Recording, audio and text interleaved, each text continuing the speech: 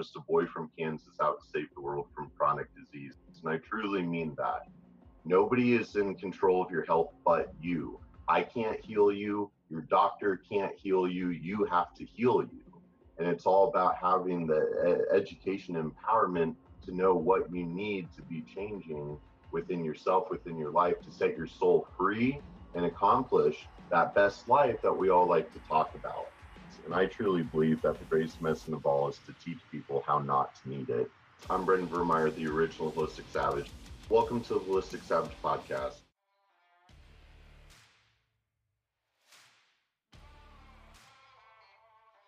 Resonated with me a lot as like, you're the embodiment of a holistic savage if I've ever seen one, because you're naturopathic physician, chiropractor, very holistic minded, but you're also just like a punk rock savage chick that lifts heavy weights all the time. So I'd love to hear you just riff a little bit on like why you feel strength training and resistance training is so crucial as part of, any kind of functional holistic, program or path.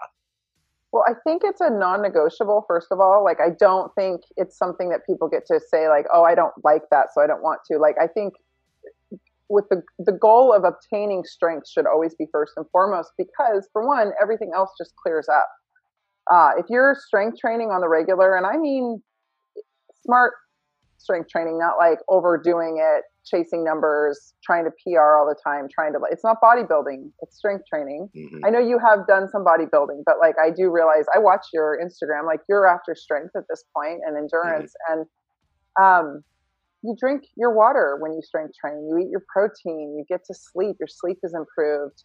All these wonderful things happen. Libido improves. You want to have sex more. You want to do all the things that are good for you. You want to actually, like I said, put yourself to bed at a decent hour. You feed yourself in regular intervals because suddenly like your body's like, I need protein right now. It's not really negotiable. And you have metabolic flexibility, of course, because you learn to intermittent fast. But I was just really quickly, I was a really sick little kid. And then I somehow got really strong as a gymnast as a child. I was a really strong gymnast. And mm-hmm. It was like shocking how strong I was. I had like that crazy little girl strength that you've probably seen videos of little girls and you're like, yeah. I was that girl. And then somewhere around 14, my parents moved me to Oregon and I lost the sun. I grew up in Southern California and I was always really fit and I was a surfer and all that. And then I suddenly found myself with no sun around. I was depressed. I started chain smoking cigarettes. I started hanging out with the punk rock kids. I started, just like self-starving to death because I wasn't able to maintain that lean physique I'd always had as a young person. And suddenly I was no longer tan and I was like getting pudgy because the people are just kind of pudgy in Oregon, to be honest. It's just a lot to do with the weather. And it's not even like cold weather. It's like, at least with you guys where you live, where it's cold, you guys maintain some semblance of physique because like that, the cold at least hits your heat shock proteins. But in Oregon, it's just like damp and everybody gets mold sickness. And anyway, fast forward many, many years, I've had a child that was rough. That was not easy. Nobody was winning on that side. Then I was in naturopathic school and chiropractic college concurrently. So I literally was just wasting away and skin and bones and sat on my ass all day long because I was in 2 medical programs concurrently, which was insane. Yeah. I don't know why I did that. And then I got out of school. I was getting really into Pilates, which does have a strength component, and I was responding very well to it because of my gymnastics background, but it was so kind of slow, methodical. And I want to listen to like Metallica and Tool and like throw shit around. And like, I think in my past life, I was a warrior and I really embraced that. Like, I feel like a warrior. And so I needed to do something that represented that for me. And I thought, how can I get in and out of whatever exercise I need to do in the shortest? I had done running, like I ran half marathons. Like I'd done all that nonsense, all that cardio bunny 80s bullshit that all of us ladies in our middle, I'm 45. So like I was right in the middle of that. I was also like that girl in the early 90s. I was 18 in 1991. So like to be as skinny as humanly possible, which was all the rage. And especially in the Pacific Northwest, it was like, my goal was for my whole arm to be as big around as my wrist. Mm-hmm.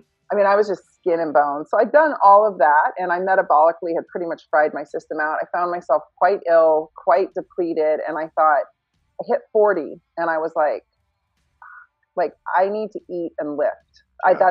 I'm gonna do that and see what happens. That was the other part. I had self-starved for decades. I had bulimia, like I'd had the whole thing. So I was like, you know what, I'm gonna get my shit together and I'm going to eat and lift. And I started eating and lifting, and I hired a strength and conditioning coach. I interviewed several, not boot camp nonsense, not just straight bodybuilding, not machines. I was like, I want to deadlift, and I Mhm. want to I don't like, I was so skinny. I was like, please don't do any body composition analysis, because clearly I need to gain weight. I Mhm. mean, I was probably Mhm. 20 pounds less than I am now. It was terrible. And started deadlifting and squatting. It was ridiculous, Brennan. I couldn't even hip hinge. Like, I couldn't even hip hinge Yeah. appropriately. Everything was, I had chronic pain everywhere in my body. I'd been diagnosed with fibromyalgia. My SI joints were so unstable that when I stood up in the morning and I would sneeze, I'd have to brace myself against the wall because my SI would like Mm. disjoint and I would Mhm. drop. It was Mhm. horrible. I would like blow ribs out just from sneezing. I was pretty sure if I fell over, I was going to shatter. Yeah. So my goal was just muscle, muscle, muscle, strength, strength, strength. And that was 2013 or Mhm. 2014. I mean, this stuff takes time, as you well know.